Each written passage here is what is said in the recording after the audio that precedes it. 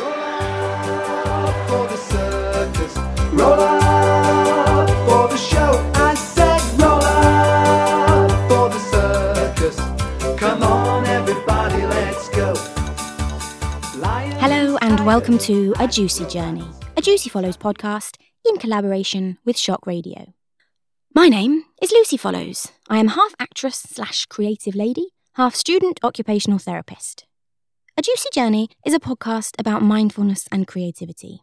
Mindfulness meaning being thoughtful, creativity meaning expressing yourself. We will explore mindfulness themes, showcase some new creative content, and enjoy some fun chats with cool creative types. My own creative juicy journey began at my first acting gig, the school nativity, aged 4, when I was the only girl in my class who wanted to be a donkey rather than an angel. I got abandoned by my shepherd and had to crawl up the aisle alone. Many years later, having mostly recovered, I graduated from the University of Manchester with a drama degree. I've since worked a variety of acting, community and education jobs. I've navigated complicated creative industries, battled some funky mental health challenges, but most importantly, met some incredible people along the ride. One of whom is a lovely creative lady that I have been lucky enough to work with on multiple occasions. Showing off a bit, aren't I? Martha Loader is a playwright, producer and actor based in Ipswich. She is an alumni of High Tide and Soho Theatre's writers' groups, and her work has been performed nationally and internationally. Martha is going to help me explore our theme this week, nostalgia and creativity.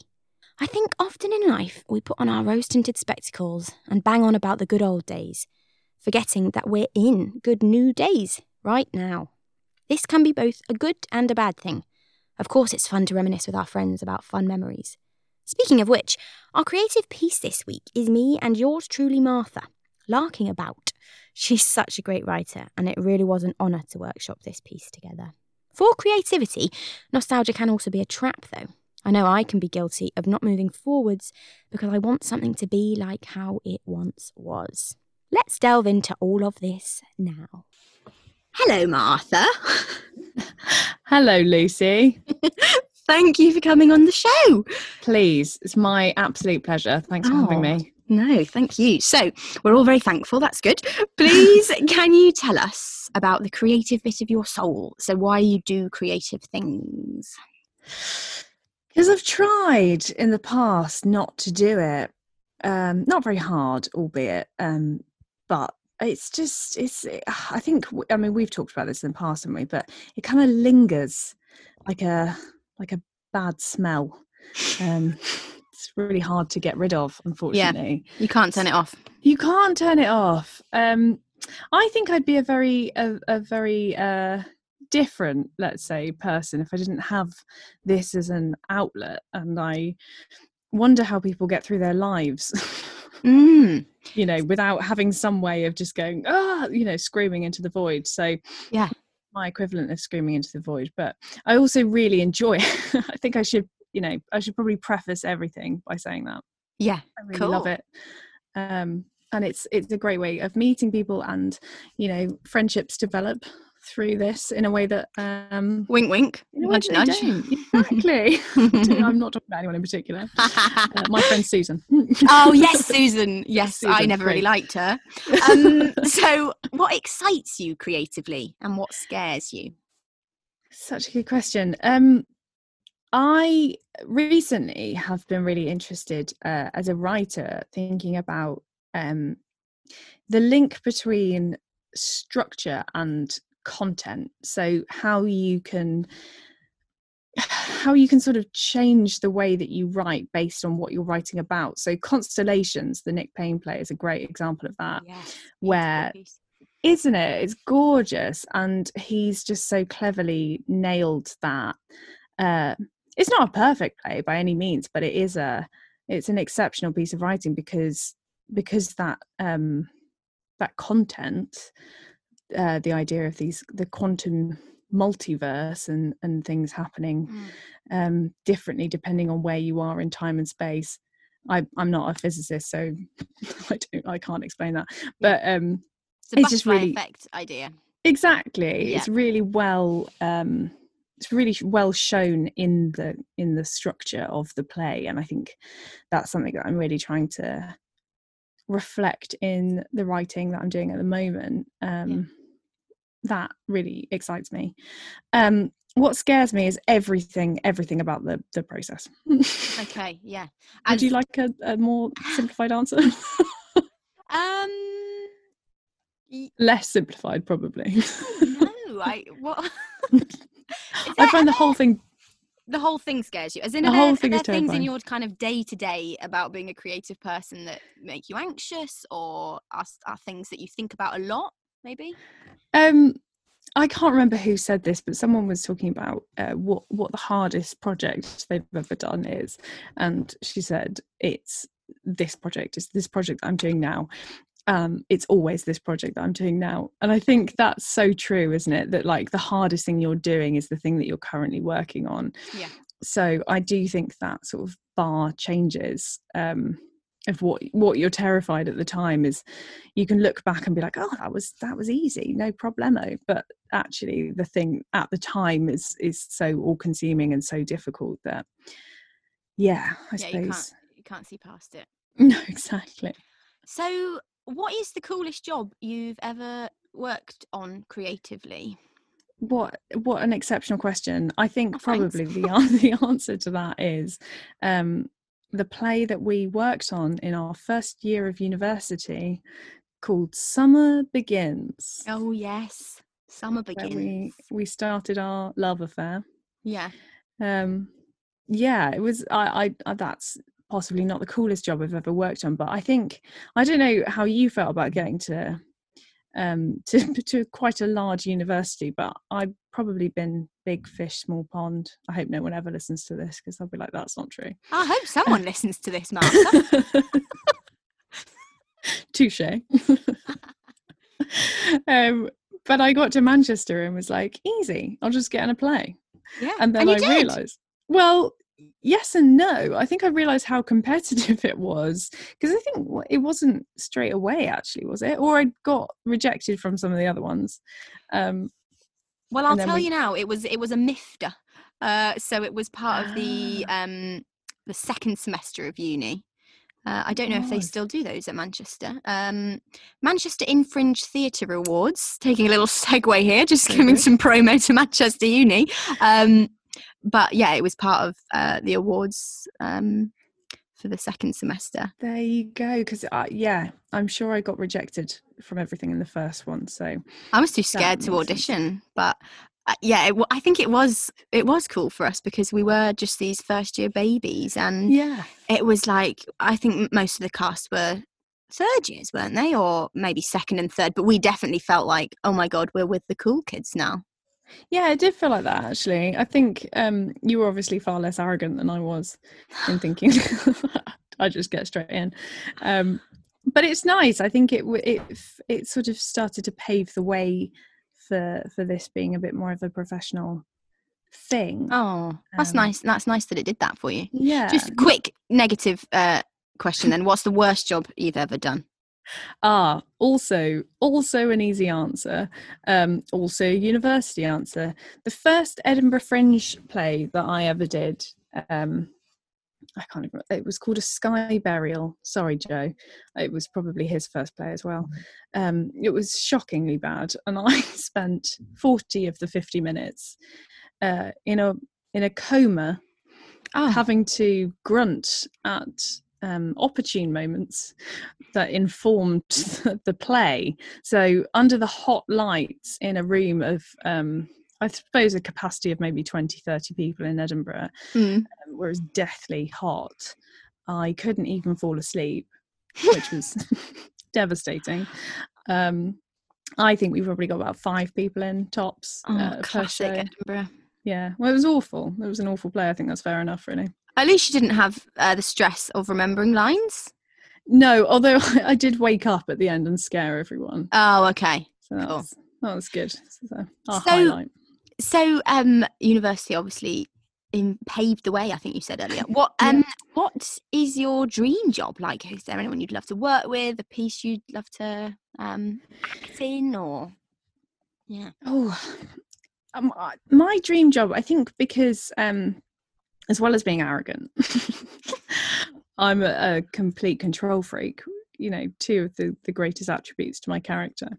So I think I would love, dream job would probably just be to write the theme tune, sing the theme tune, and been living in Suffolk too long, and work in radio, I think, and write and direct and produce dramas, but while everyone's, you know, potentially in their pajamas with a script in hand.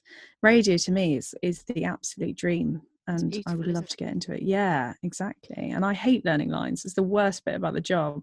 So it's dreamy. Cool. So tone shift. What's your spirit animal? I think I've realised during lockdown, I probably had a hunch before, that I am definitely a dog, because I need to be walked at least once a day. Yeah. I get very grumpy if I'm not fed. I like to sleep, don't like interrupted sleep. And actually, I just need people to play with me and then leave me alone. So I think, a dog is probably right. I'd like to say something, you know, more glamorous, but... No, I love a humble answer, an answer that's really true to your soul. You've not gone wild and big. You've just been honest, and we like that. I've just been honest. Yeah, I had my ex-boyfriend used to call me a honey badger. Oh. Because I had a terrible temper. Really selling myself well, yeah. So, can you tell us a little bit about the piece that we're going to listen to? So, where the inspiration came from, what it's all about, what it means to you?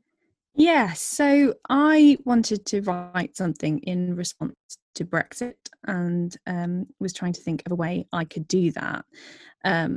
So this is my sort of allegory of Brexit.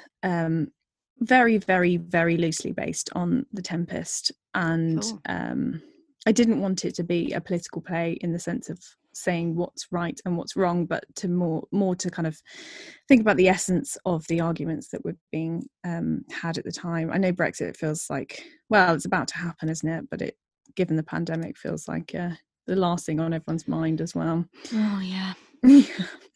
But it was premiered at Ink Festival, a short play festival in Suffolk, in 2019, and won the best young blessed, I don't know, a playwright, a blessed playwright award for it. No, let's get that right. Best playwright. Very well done. I don't think that even was the award. This is how arrogant I am. I think it was the award. You making this up? I'm making this up. The award for promising young playwright. I think that's not best, is it? I've just added that in. No, but promising is promising. Promising is not best. Okay, right then. So we have been quite nostalgic in this interview because we go back a long way, and I suppose if we're thinking about creativity and nostalgia, is there a link there then with the piece? Yeah, so I suppose my feeling is that the sort of essence of Brexit is nostalgia, and this view of the past being very rosy and sunny, and there's a great Mike Bartlett play about Brexit called Albion, and the characters hold a sort of Agatha Christie themed, I don't know, 1930s, 40s murder mystery party. Wonderful. And I think in that, it sounds great fun, to be honest, but it sort of encapsulates this idea that once upon a time we all lived in sunny England, where everyone knew their neighbours and everything was happy and glorious, and the modern age is not like that, and we just want to get back to that. And I think that's where I felt that nostalgia was playing a very dangerous role in our collective conscious, really. So so the character of Miranda is sort of suffering from that nostalgia, and I do think it is suffering rather than it being always a good thing. That's beautiful. I love that.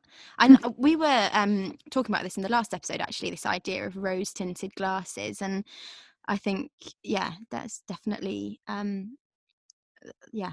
My Yeah. contribution, rose Excellent. glasses. But no, that's really interesting. And in terms of mindfulness, that's the whole idea of being present, isn't it? Like, we look back on something, and what about where we are right now? The past isn't always the glory days that we like to think it was. Exactly. And in so many ways we've come so far, and I think it's really important to hold on to that. And I do think at the moment it's a case of holding on to that, because I think as much as we're moving forwards, there are lots of people trying to drag us backwards as well. So I think it's about kind of maintaining, unfortunately, rather than progressing. Yeah, for sure. So in terms of challenges then and progression, what do you think are some of the hardest challenges that people in creative professions face? It's really hard, isn't it? I think it's a very oversaturated industry, and it's got a high dropout rate, as many people know, because it's a really difficult industry to sustain yourself in if you're not a rich Etonian with parents that just have a spare house in Mayfair for you to live in while you audition and such. There was an interesting discussion that Alan Lane from Slunglow was having recently on the Independent Theatre Council conference about this kind of lack of money in the arts. And he was saying that, that if nothing else, the pandemic has showed that people are currently starving and are on the complete breadline. And yet you can get 10 grand to put on a cabaret performance. He's like, we should see the arts as it's a right, and it's a really important thing to do, but we are also incredibly lucky to be able to produce art of any description, and I think we should sort of keep that in mind about how fortunate we are. But then, at the same time, it's also really difficult to engage people from working classes, people from different backgrounds, and making our art as diverse as our culture and our society is, then that's also really difficult. So I think there are many challenges in the profession. So what skills or qualities do you think creative people need then to deal with these challenges? Money. Yeah. I mean, I'm kind of joking, but I'm also kind of not. I think it is a very elitist business, unfortunately. But I also think there is to a certain extent there is resilience, and there is kind of stamina with it, and that's easy to say from my perspective, because I have a part-time job that sustains me through this, and I couldn't be a full-time writer or a full-time actor because it's, the money is just not there. So I think perhaps having something else, having a life outside it, is really important, because if nothing else, particularly for writing, but for acting as well, it's really important to live in the real world and, have real experiences and stay sane. Yeah, absolutely. And have interests outside of this profession, because what do you have to offer if you just spend all your time with theatre people, like-minded people in your little echo chamber? Yeah. Love that. So finally, if you could go back in time and tell your younger self something, what would it be? Don't go to vegan restaurants, because they tend to put cashew nuts in everything, and you're very allergic to those. I'm not laughing at a very serious allergy. Great, yeah. And I don't know, try and grow taller. Cool. I think you've got a lovely height. Thank you, Lisa. That's the way we compliment people's heights. Cool. Is that the answer you were looking for? Did you want something else? I shouldn't be looking for any kind of answer, so I'm very pleased with anything that you say. It's your podcast, though. You can just no. Cashew nuts are an important life theme. Absolutely. So cool. Thank you so much. It's been so lovely to talk to you. Thanks for having me, Lucy. It's Fantastic. been a pleasure. You are very welcome. In After Prospero by Martha Loder, Ariel is played by Lucy Follows and Miranda by Martha Loder.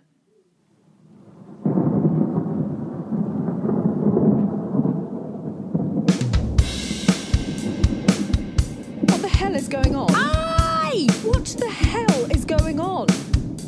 Why don't you come and dance? I don't want to dance. Party ring. What?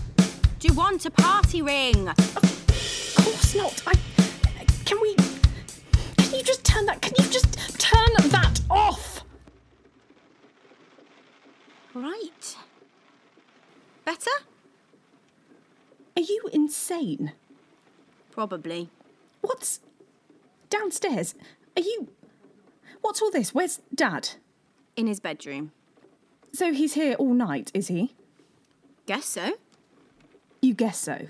I know so. They just gave him to you. That's right. They just let you have him. Right. Overnight. Yes. Right. Right. And downstairs? Yes. Yes. All you've got to say is yes. Yes. Your entire ground floor is flooded. Right. And what are you doing about it? Nothing really. Nothing. It's not the first time it's happened. It won't be the last. What's the point? What's the point? Can you stop repeating everything I say, please? The house is flooded. I know, Miranda. I live here. So you've what? Just moved everything up here? Pretty much. No point leaving it downstairs. Some of it's ruined, obviously, but I've managed to save most things. So all in all... All in all? It's also just really annoying when you do it. Nobody likes a parrot. How have you been living like this? Quite easily, really. I bought that long ladder you came up and I just go in and out through the window in the spare room. How is that in any way safe? Oh, I bought a good padlock for the window. People would really have to hack at it to get in. That's obviously not. And it's not exactly somewhere you'd think was worth robbing. Why didn't you just move? Surely your insurance would cover any damage caused by... Oh, for God's sake, Ariel. I thought it automatically renewed. No, you didn't. Okay, no, I didn't. We never got it. But still, I wouldn't get it now, would I? You are unbelievable. How did they get Dad in? Through the window. Like you. What? It's the only entrance now. The stairs are too structurally unsafe, apparently. How? Like a piano. Like in those old films. They used ropes and some kind of pulley system and just levered him in. It was very impressively done. That's hideously inappropriate. He doesn't care. It's insensitive. He would have found it funny. He wouldn't. No, you're right. He wouldn't. But I did. Why don't you have a party ring? I don't want a party ring. But you always loved party rings. I can't eat gluten and party rings have gluten in them. I didn't know party rings had gluten in them. Stop saying party ring. I hate you. How would you have suggested getting Dad in here then? You could have... If you just... There would have been a... That is a ridiculous question, and you know it. A, you didn't need to bring him home in the first place, and B, you can't live in a flooded bloody house and offer to host a wake. It's metaphorical. What is? Climbing a ladder to attend a wake. It's like ascending to heaven. You're going to hell. Hopefully. I can't believe what you've done to the... That you've been living like this and not done anything about it. Look, why don't you have a glass of wine to calm down? Wafer? You are on very thin ice. Look, have a glass of wine, we'll turn the music back on and we can catch up. How have you been? Unbelievable. This is unbelievable. Can I get you a towel at least? It's horrible out there. You are insane. You know that? This is insane. Here. Here. Thank you. You're welcome. Do you want to take your coat off?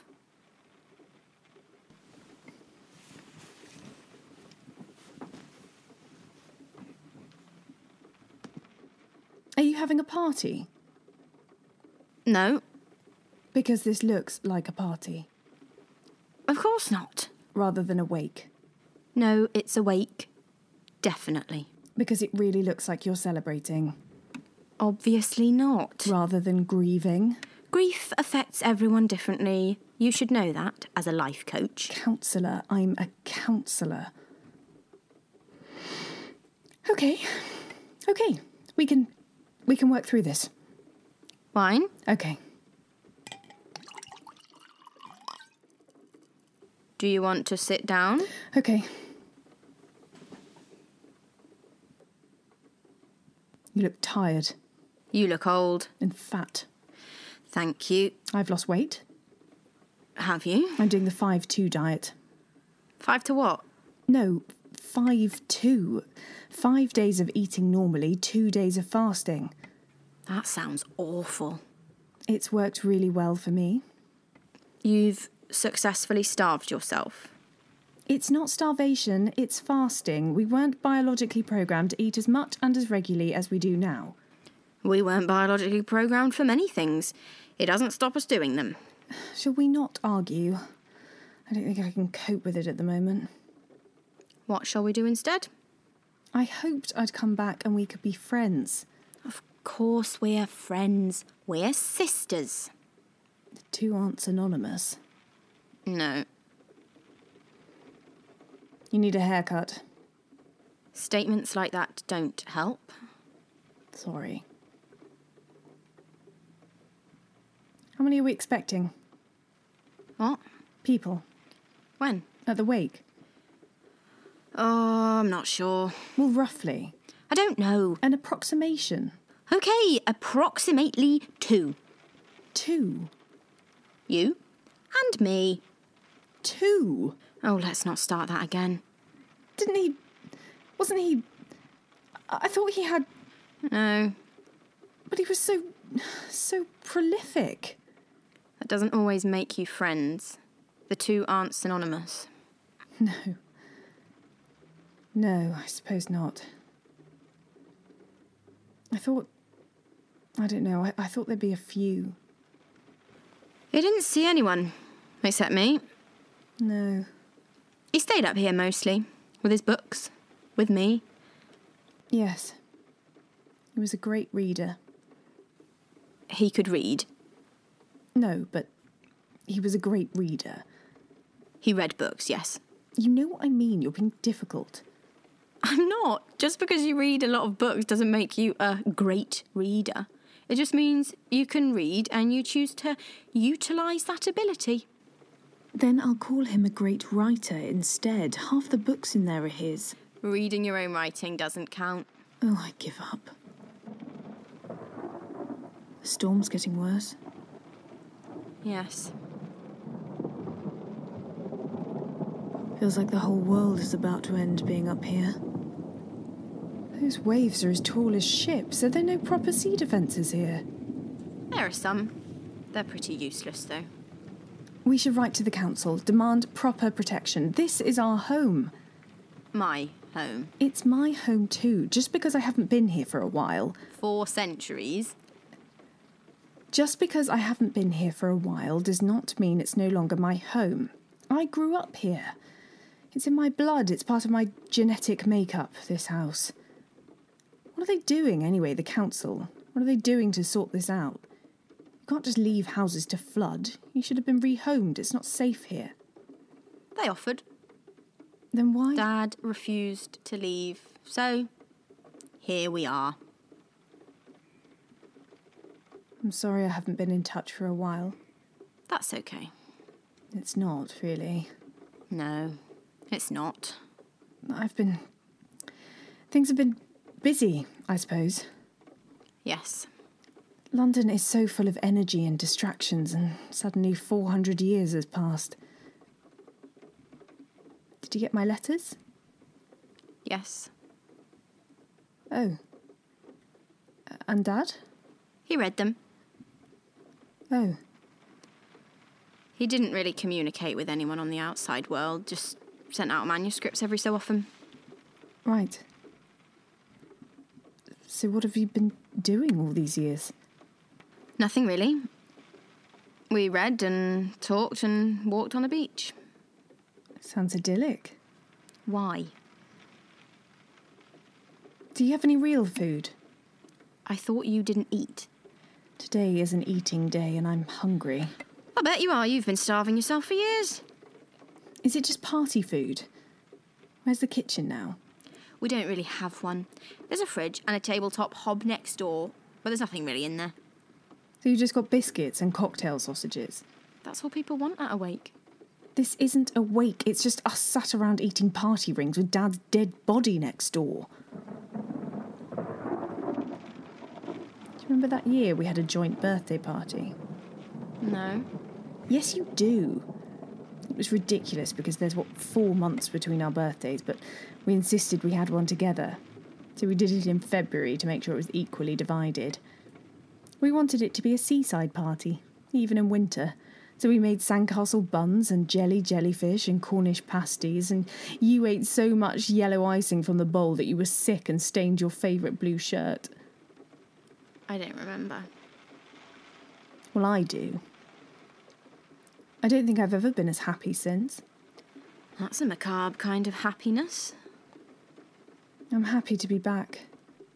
Here, in this house, in our home. You don't seem it. Well, I am.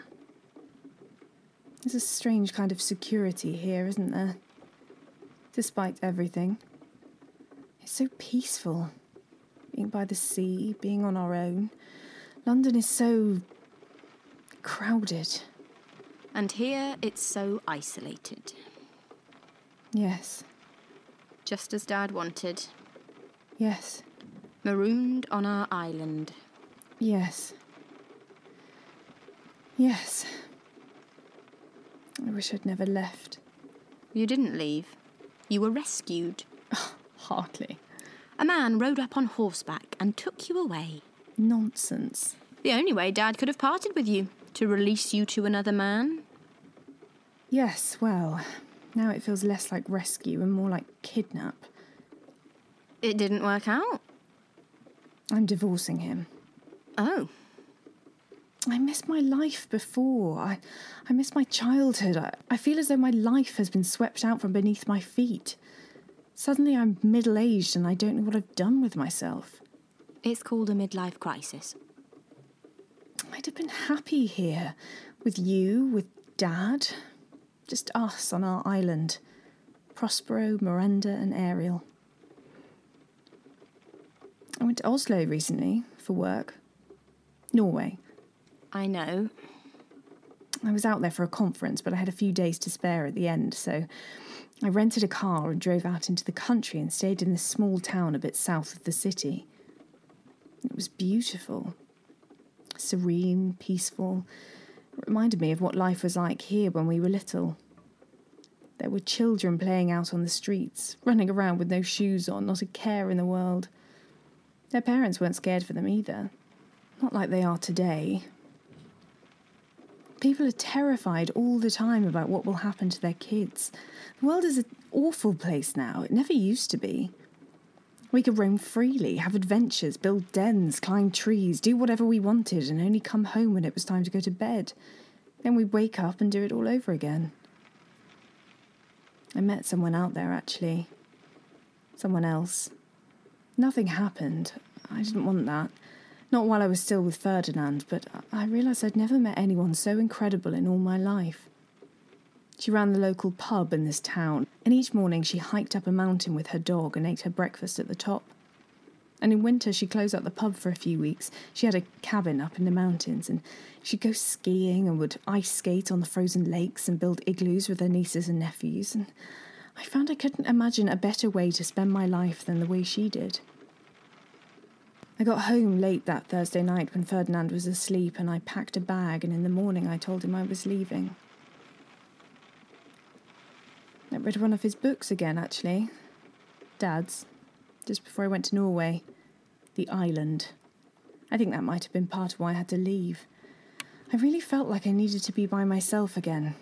Go back to how things were when life was simpler. It's a horrible book. What? It's a horrible book. The Island. It's elitist and colonialist, and it's patriarchal. It's beautifully written. People still love it. People still love James Bond. It doesn't mean that they should. Things are of their time. So why not keep them there? Why drag these things up again and again? I've had non-stop letters since news of Dad's death broke, asking me for the rights to his books, for films and TV series, and it's unbearable. I want to burn them all. What is this fixation on the past all about? You reminisce about this supposed time when children roamed around freely and away from danger, but you forget that danger has always existed. Dangerous people have always existed. Your statistics are all crooked in your nostalgia. Back then, children were still attacked or molested, it's just that they couldn't talk about it. Or if they did, then they certainly wouldn't have been believed. If a wife was beaten or raped by her husband, that was just part of domestic life. What happened behind closed doors was their business, no one else's. Ariel. And if you'd fallen in love, or whatever you think this might be with that woman, you'd have been spat at in the street, been ostracised from your family, your friends, your work, if you were lucky enough to even have a job in the first place. What are you doing? Where are you getting this false idealism from? Look at this place. It's falling apart. Each year, on my birthday, Dad would read me The Tempest. It was my favourite story, even as a child. I loved the island and its magic. I loved the comedy of it all, the stupid servants and their treachery, the giant game of chess that Prospero plays with each of the characters. I desperately wanted to be like the Ariel in the play, who could shapeshift and dance and create huge feasts and wondrous music. But then I grew up and I realised that Ariel was no friend of Prospero. He was his slave. Our version of the story started with The Tempest too, mine and Dad's. We rarely watched the news, but there was one day, I don't know why, we turned on the TV and watched as a storm broke over the Mediterranean. We turned on the TV and people were drowning. Dozens of them. Hundreds of them. We stood on the shore and watched them drown. Whole families. Small children, old people, everywhere in between. Prospero and Ariel, marooned on their island, watching.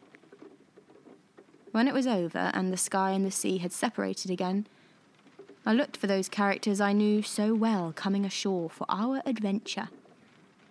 But all that remained was a small boy in a red t-shirt, lying face down in the sand. We conjured the Tempest, and instead of saving them, we let it take them all. That wasn't your fault. That wasn't anyone's fault. Of course it was my fault. I pleaded with Dad.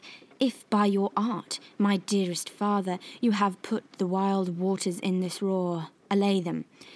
The sky, it seems, would pour down stinking pitch, but that the sea, mounting to the welkin's cheek, dashes the fire out.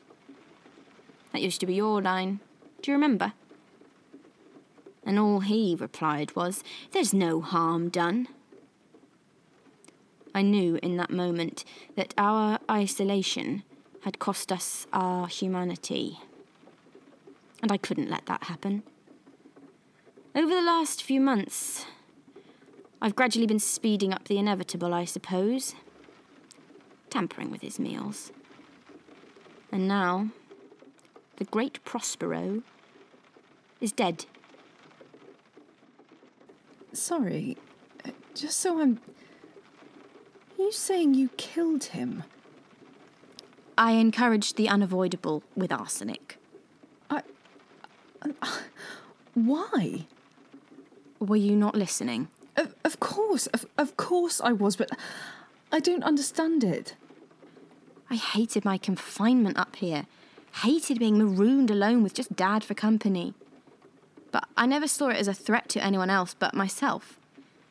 Until I saw that little boy in the sand, and I knew that we'd done that to him. Tomorrow I'll take Dad down to the beach and give him a proper sea burial. He'll rest easier there. I'm sorry, I didn't want you to be part of this. But I read your letters and I knew that I would have to make you understand that freedom cannot be found in isolation. What you're looking for doesn't reside here. Don't hide up here in your memories as we have done. I should never have left you alone here. It's as if time hasn't touched you. You are so beautifully preserved. And you have so beautifully lived. What will you do now? I don't know. I feel rather seasick.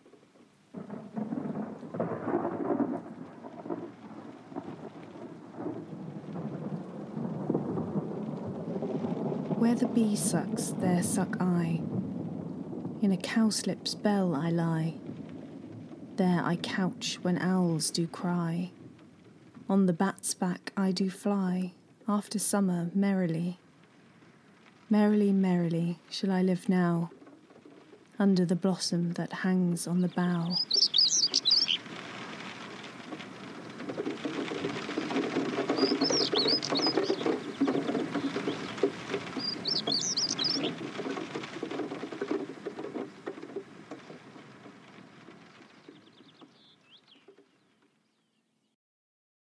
Wow, that was indeed a very thought-provoking piece of writing. Thank you, Martha, for really giving us some stuff to think about. I particularly love those themes of alternate realities and how we measure time. You can follow Martha on Twitter @MarthaLoader and her website tusktheatre.com/Martha. In our next episode, we're going to be exploring music and walking as creative therapy. So, I have been Juicy Follows. Please follow me on Instagram @JuicyFollowsCreative. You can follow Shock Radio, our wonderful collaborators, on all the social media channels for lots of other cool podcasts and shows. Search for Shock Radio. Thank you all so much for listening, and I hope you've enjoyed it as much as me. We'll be back soon for some more mindful, creative musings. Until then, ciao, stay safe, stay kind, stay creative.